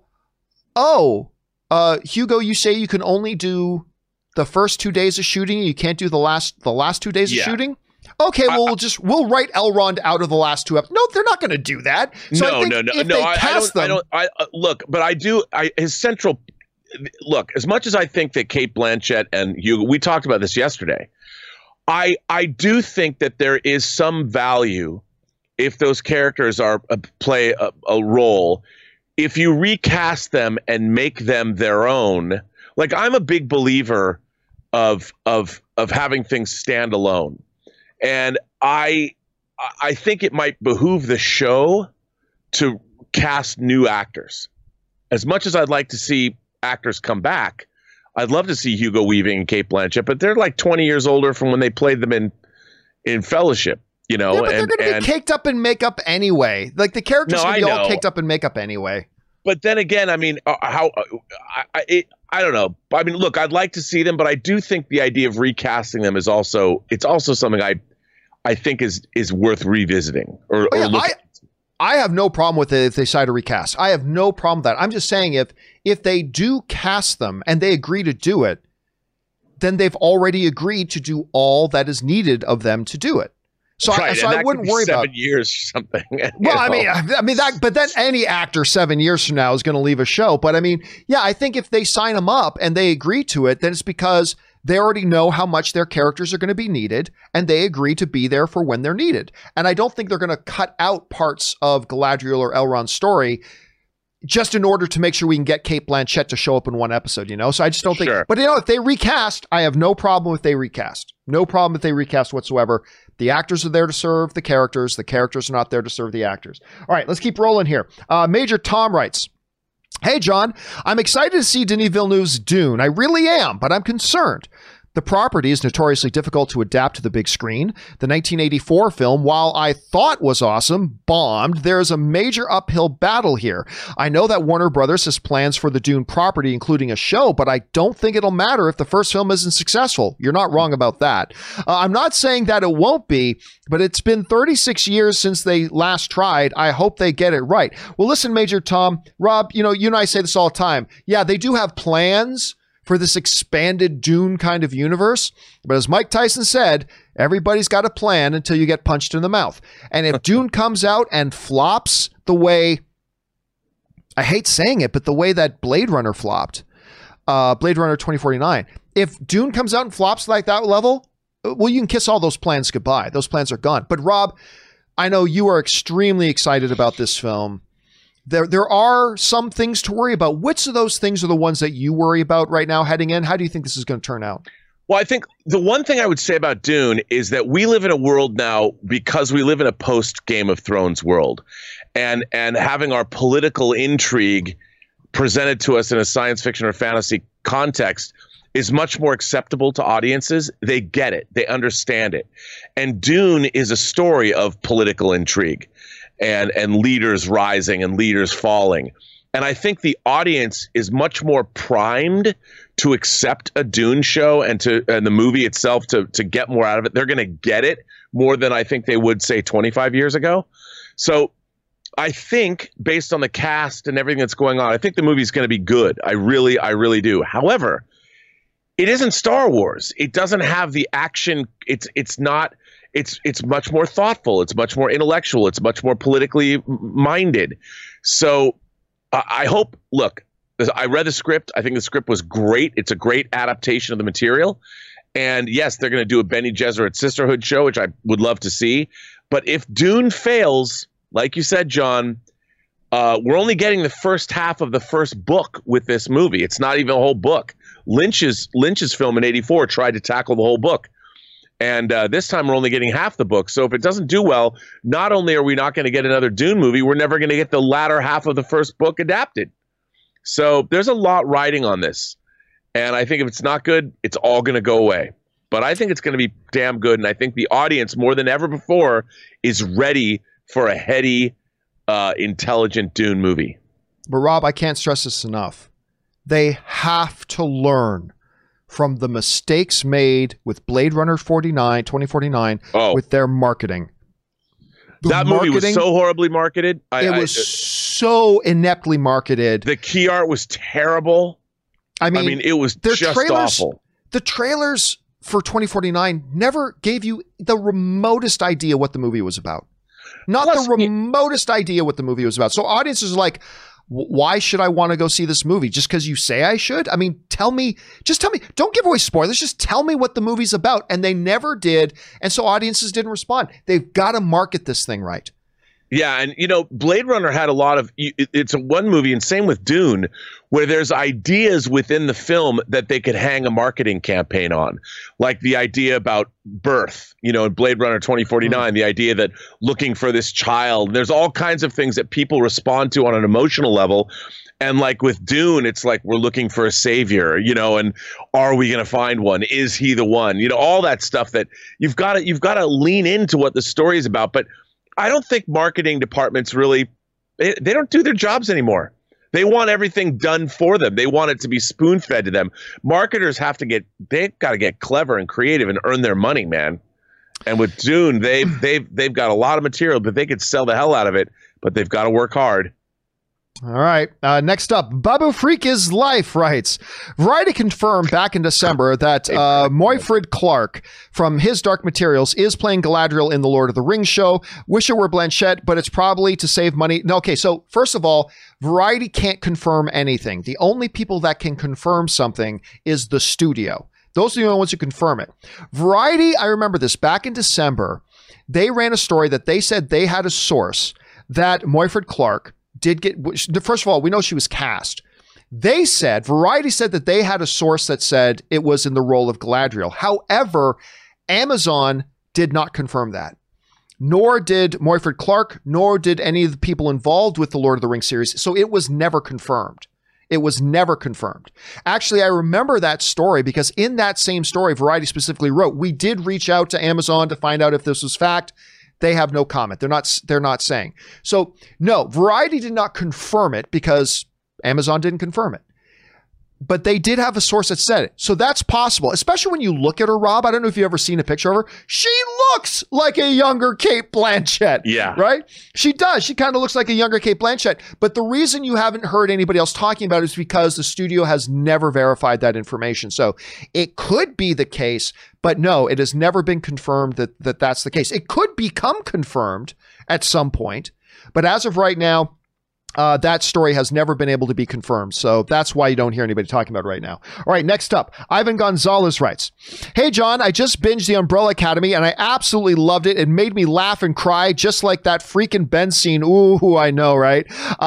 Just with that freaking Ben scene and Klaus with you know who just made this my favorite show. And the ending, I can't wait for season 3. Oh, and Hardgraves in the bar. Yeah, I'm not going to give anything away about Hargraves. I'm going to give nothing away about Hargraves. But I told you the other day, Rob, that like, wait till you get to the real Ben stuff. Like the Ben stuff is great. The ending of the series is great. The Hargraves stuff is great. Rob, I'm personally just stoked for you to finish watching this show. I'm so stoked for you to get through so we can talk about it a little bit more. All right, let's get through one or two more here while Rob is still here. An anonymous viewer writes, I noticed that Rob was wearing a Blackpink shirt the other day. Is Rob a fan of K-pop?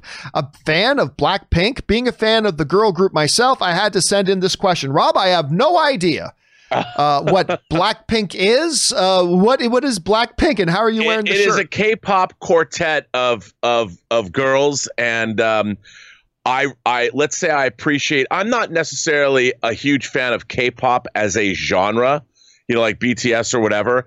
But I do love Blackpink. I love the production. I love the well, who doesn't like the girls? But I don't want to be creepy about it. But I like they do a really interesting mix of things. Like you've got really great singers, rappers, and Blackpink. When I first heard some of their music about 3 or 4 years ago, I'm like, I like this. Like, what if I heard this in the 80s, I would buy 12-inch remixes of this by like Trevor Horn. And so I'm a Blackpink fan. Although, it's not like they're the most innovative group in the world. There's like a style, but their videos, I'm a big fan. And when I saw that you could get a cool Blackpink t-shirt, I'm like, I'll buy that. I wondered if anyone was going to call me out. I've been called out. People noticed. All right, because I don't want like, it's weird that a middle-aged white dude would be a fan of Blackpink. I mean, it could be seen as creepy. Hey, listen, you can be a fan of any artist that you want to be. It doesn't matter if the artist is young or old. But I like their music is both fun, but it's got a hardcore edge to it that I like. All right, Jordan Risley writes, "Hey, John, you could say I have a soft heart, but I mean, come on. You have to say that Twilight is one of the best fantasy/romance novels, more so than the movies. What are your thoughts about that?" Well, I'm not going to lie to you. I never read word one of the Twilight novels. Those novels are clearly not meant for me in any way, shape, or form at all, considering the fact that they were originally, they're just not for me. Rob, I know you are more into novelizations and novels than I am. I've never asked. Did you read the Twilight novels? I read the first Twilight. I didn't read the rest. I read the first. Yeah, I did. I read the first, but before, it was something that was on the radar when it came out, like this new thing. And I read the first Twilight, and I actually read Stephanie Meyer's book, The Host. And I didn't hate the Twilight novel. I mean, I understood it was a YA novel and all that, and I thought I think our viewer is correct. I mean, the relationship was great. It wasn't directed to me, and it was not what I mean, give me The Hunger, Whitley Strieber's The Hunger that the movie was based on. I would want something more adult. I thought it was too. I think I had grown out of Twilight when I read it already, right. But it was interesting to read. I also read the Hunger Games, the first Hunger Games book, because I think Stephen King wrote a review of it in Entertainment Weekly, and I bought it and I devoured that book. Yeah, I liked Hunger Games. I liked the book very much. Yeah, it was great. Anyway, Rob, we know you've got work you got to do. You got some editing you have to do, so we'll let you go and do that while we continue on here. But Rob, in the meantime, before we have you back on again, where can people follow you in your adventures online? You can find me on my own YouTube channel, The Burnett Work. Find me on Twitter at BurnettRM, and find me on Instagram at Robert Meyer Burnett. All right, dude. We'll talk to you again later. All right. Have a good one, man. Good show, dude. All right, next up, we're going to keep things going here. Starscream writes, I just got finished watching my new TV series, Starscream, subtitled Transformers Siege for the third time, and me and my Seekers did a great job, despite Megatron's whining. It was a great, also started watching Doom Patrol Spectacular. Be well, love you and Rob. Well, yeah, I liked the War for Cybertron, whatever the new series is called. I watched all the episodes. I binged it all in one sitting. I liked it. I certainly liked it. The only thing Transformers related modern that I liked more was the first Michael Bay Transformers movie and Bumblebee. I like those movies more than I like this series. But all the other modern Transformer stuff, I thought this was better than. I didn't love it, though. And a couple things, there's a few big major logic problems in it. And I won't give away what they are because I don't want to give away any big spoiler details. But also, I really did not like the way they handled Optimus Prime. I did not like the character of Optimus Prime. And the way they used him. He was very wishy-washy and indecisive and soft and kind of incompetent in many ways. And that's just not Optimus Prime. But look, there are a lot of people who watch it and loved it. And like I said, I enjoyed it, and I will watch the next set that comes out because they're going to do two more chapters, right? I'm going to watch them for sure. And I liked it. I was kind of hoping for a little bit better, though. But yeah, it is what it is. All right, Jordan Risley writes, "Hey, bro, here I go again. Wondering what you have to say. Anyway, who do you think is the most feared villain ever? I mean, Voldemort from Harry Potter is right there. People would not even speak his name. I don't know. Voldemort, definitely. I mean, we're not talking about greatest villains ever, but like most feared villains ever. That would be one. I mean, Unicron would be one. Speaking of Transformers, Unicron would have to be seriously considered. Thanos. When you've got the Hulk laying in a heap, turning back into Bruce Banner going, Thanos is coming. Thanos is coming. I mean, there's that. Obviously, there's Vader. So, I don't know. Who is the most feared? I guess it depends on which writer you ask.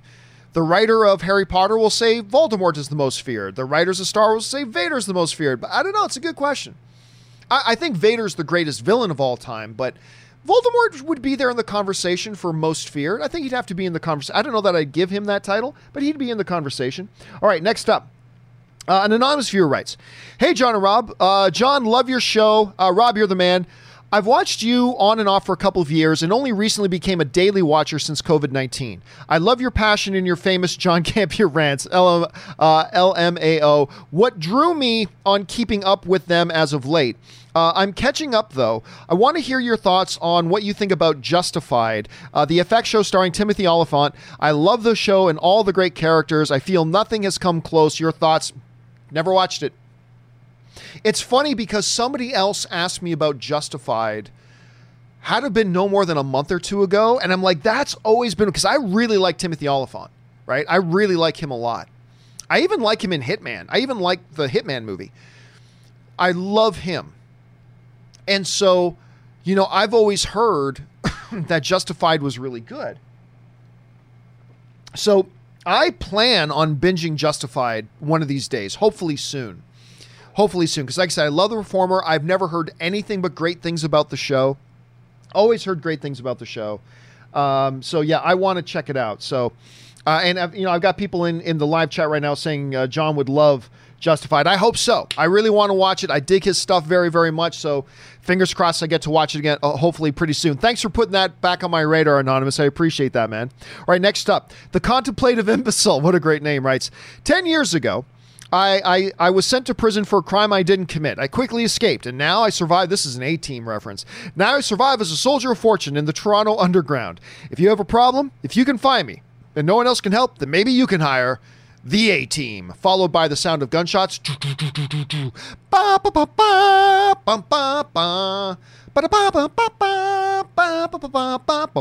Yeah, A-Team, man. I used to, oh God, when I was a kid, A-Team was life. A-Team was life. Me and my friends would play A-Team. And everybody picked, who do you want to be today? I'll be Hannibal. I'll be Face. I'll be Hal Mad Murdoch. And if, our friend's sister was there, she'd be Amy. So whatever. But, oh man, the A-Team. Oh, I missed that show. It's too bad the movie franchise never took off. Because remember they did Liam Neeson, Bradley Cooper, Rampage Jackson. They did an A-Team movie.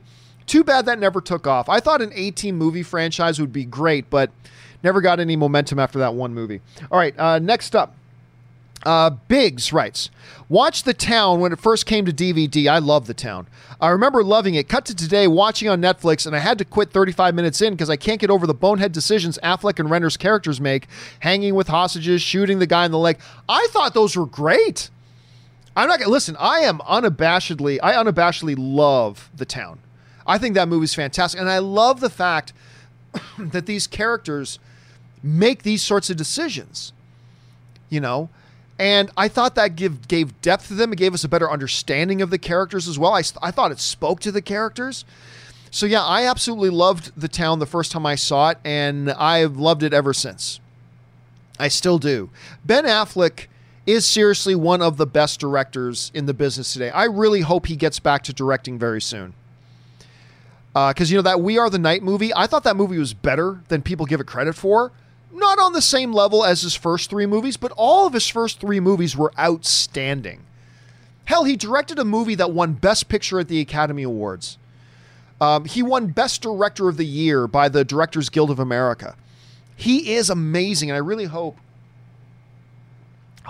we get to see Ben Affleck in the director's chair again. Would love to see that really soon. All right, KW Garrett 83 writes, I know it's a cliche thing to say, but I know it's a cliche to say it should have been a TV series for anything now. However, as much as I really enjoyed the Old Guard movie, it felt a bit rushed with all the storylines and exposition. Wish we could have dug deeper on character back. I disagree. I completely disagree. I thought Old Guard it's not a perfect movie by any stretch. But as far as its pacing, I thought it was perfectly paced. And I love that as a movie that was clearly intended to be a franchise. This is clearly intended to be a franchise. I thought it revealed just enough and kept the mystery aspects just enough. You know, they shouldn't have had, and I think I think it would have felt watered down as a series. Like, really? I think if you try to do this as an 8-episode series, I think 5 of the episodes would have felt like filler. Personally, I thought this worked great as a standalone movie that was also clearly intended to be a franchise. With the things they introduced that didn't need to be answered right now, they can be answered later when we do a sequel. And if we ever don't do a sequel, it wasn't really vital to this movie's story for us to address. So I actually thought they handled that really, really well. Again, I don't think Old Guard is a 10 out of 10 movie by any stretch of the imagination, but I quite enjoyed it. But as far as the pacing of it goes, I thought it was great, and I thought it worked perfectly as a movie rather than a TV show. I think a TV show just would have been stretching it out way too much than it needed to be. But that's just my take on that, KW. I'm sure you're going to find a lot of people that agree with you on that as well, brother. All right, Star Wars Rocks writes, so it looks like Ryan Reynolds has just confirmed that he's in the Snyder Cut for Justice League. No, he is not. Ryan Reynolds put out some tweets that were clearly joking. That was clearly joking, including a video he put out of his Ryan Reynolds cut of Green Lantern with Tom Cruise as Green Lantern. Hilarious. So no, he did not. That was clearly in jest. That was clearly a joke. You're not going to see Ryan Reynolds returning to Green Lantern. I mean, listen, anything is possible in this world. Anything is possible in this world. So I'm not going to put $1,000 on it or anything like that.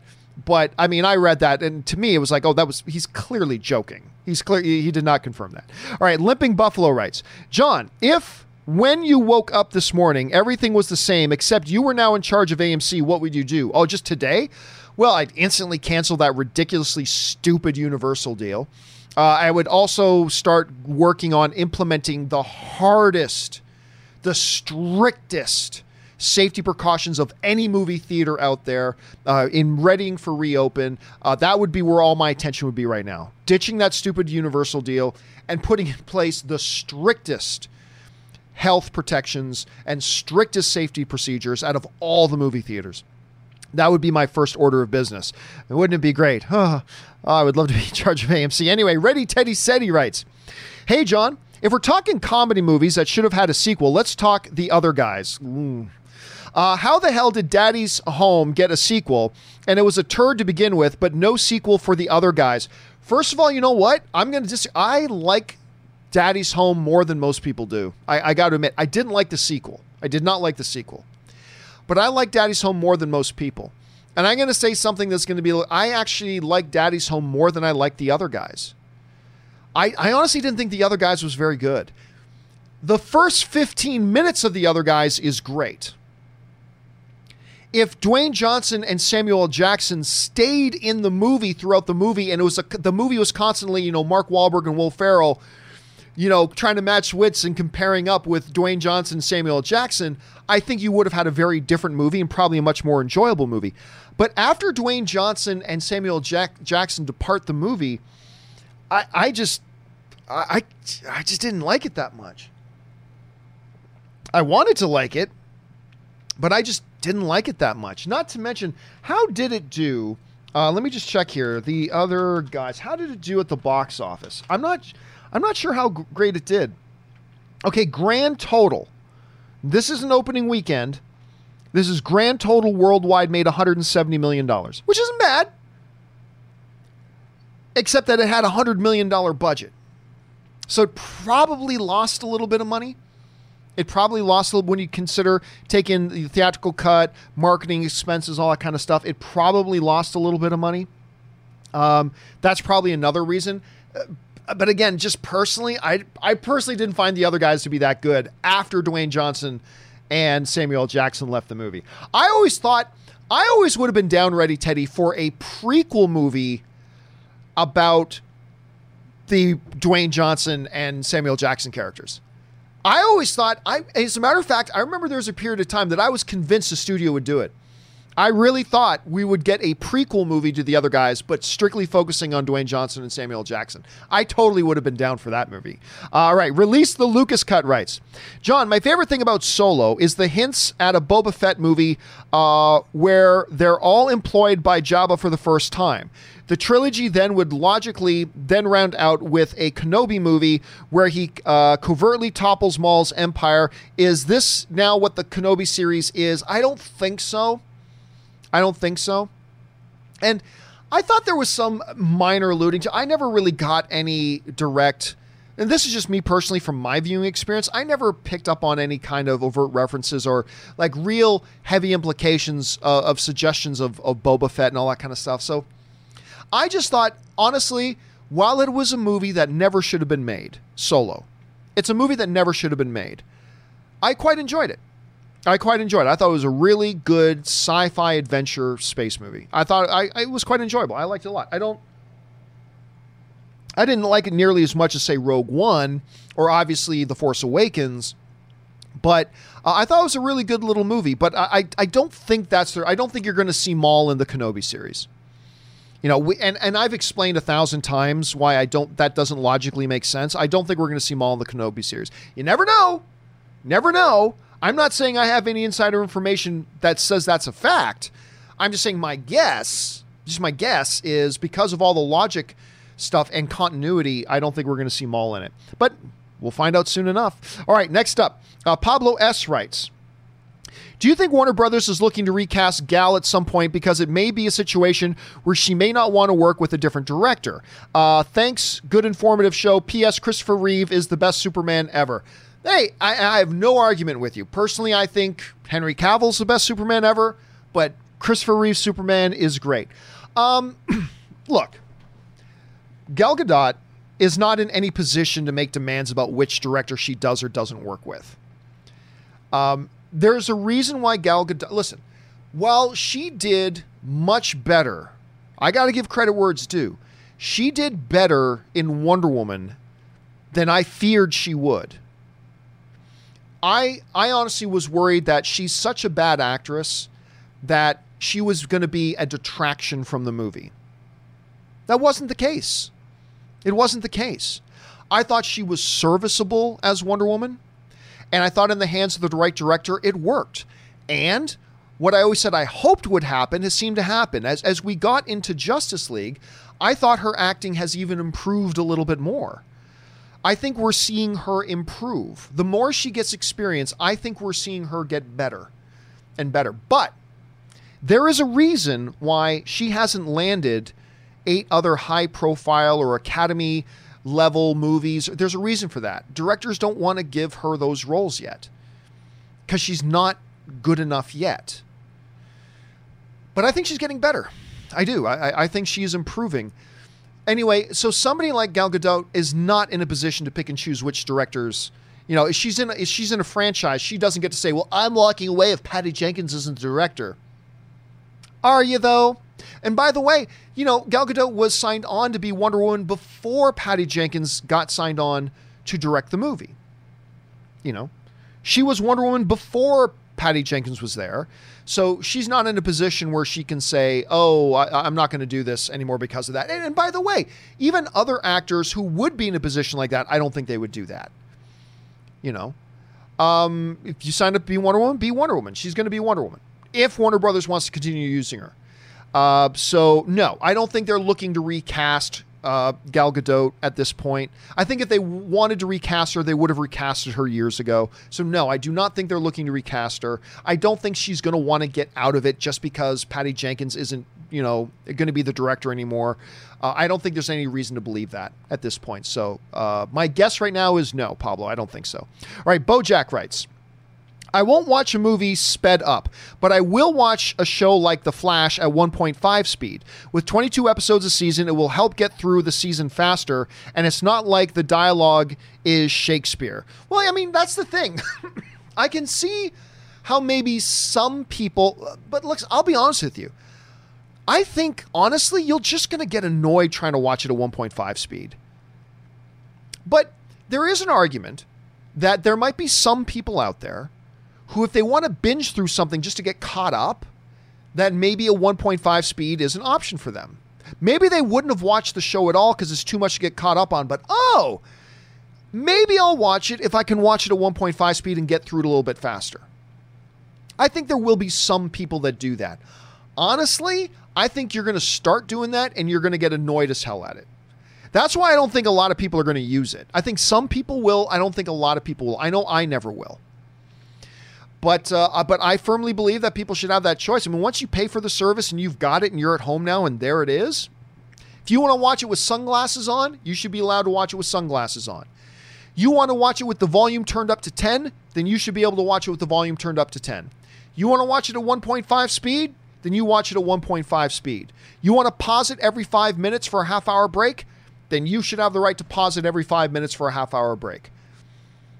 I got no problem with it. It's just not the way I'm ever going to do it. And I think you'll find, I'm just guessing, but I think you're going to find, Bojack, that you're going to get annoyed with it yourself after just a few episodes of watching it that way. All right, Drizzy Moose writes, hey, John, if you could have a sequel that never got made, a sequel to Ben Affleck's Daredevil or Eric Bana's Hulk, love the show, keep up the great work, Ben Affleck's Daredevil. I'm rare. I think Ben Affleck's Daredevil movie was really good. I said it. I don't just think it's underrated. I think it's really good. And I've always said this.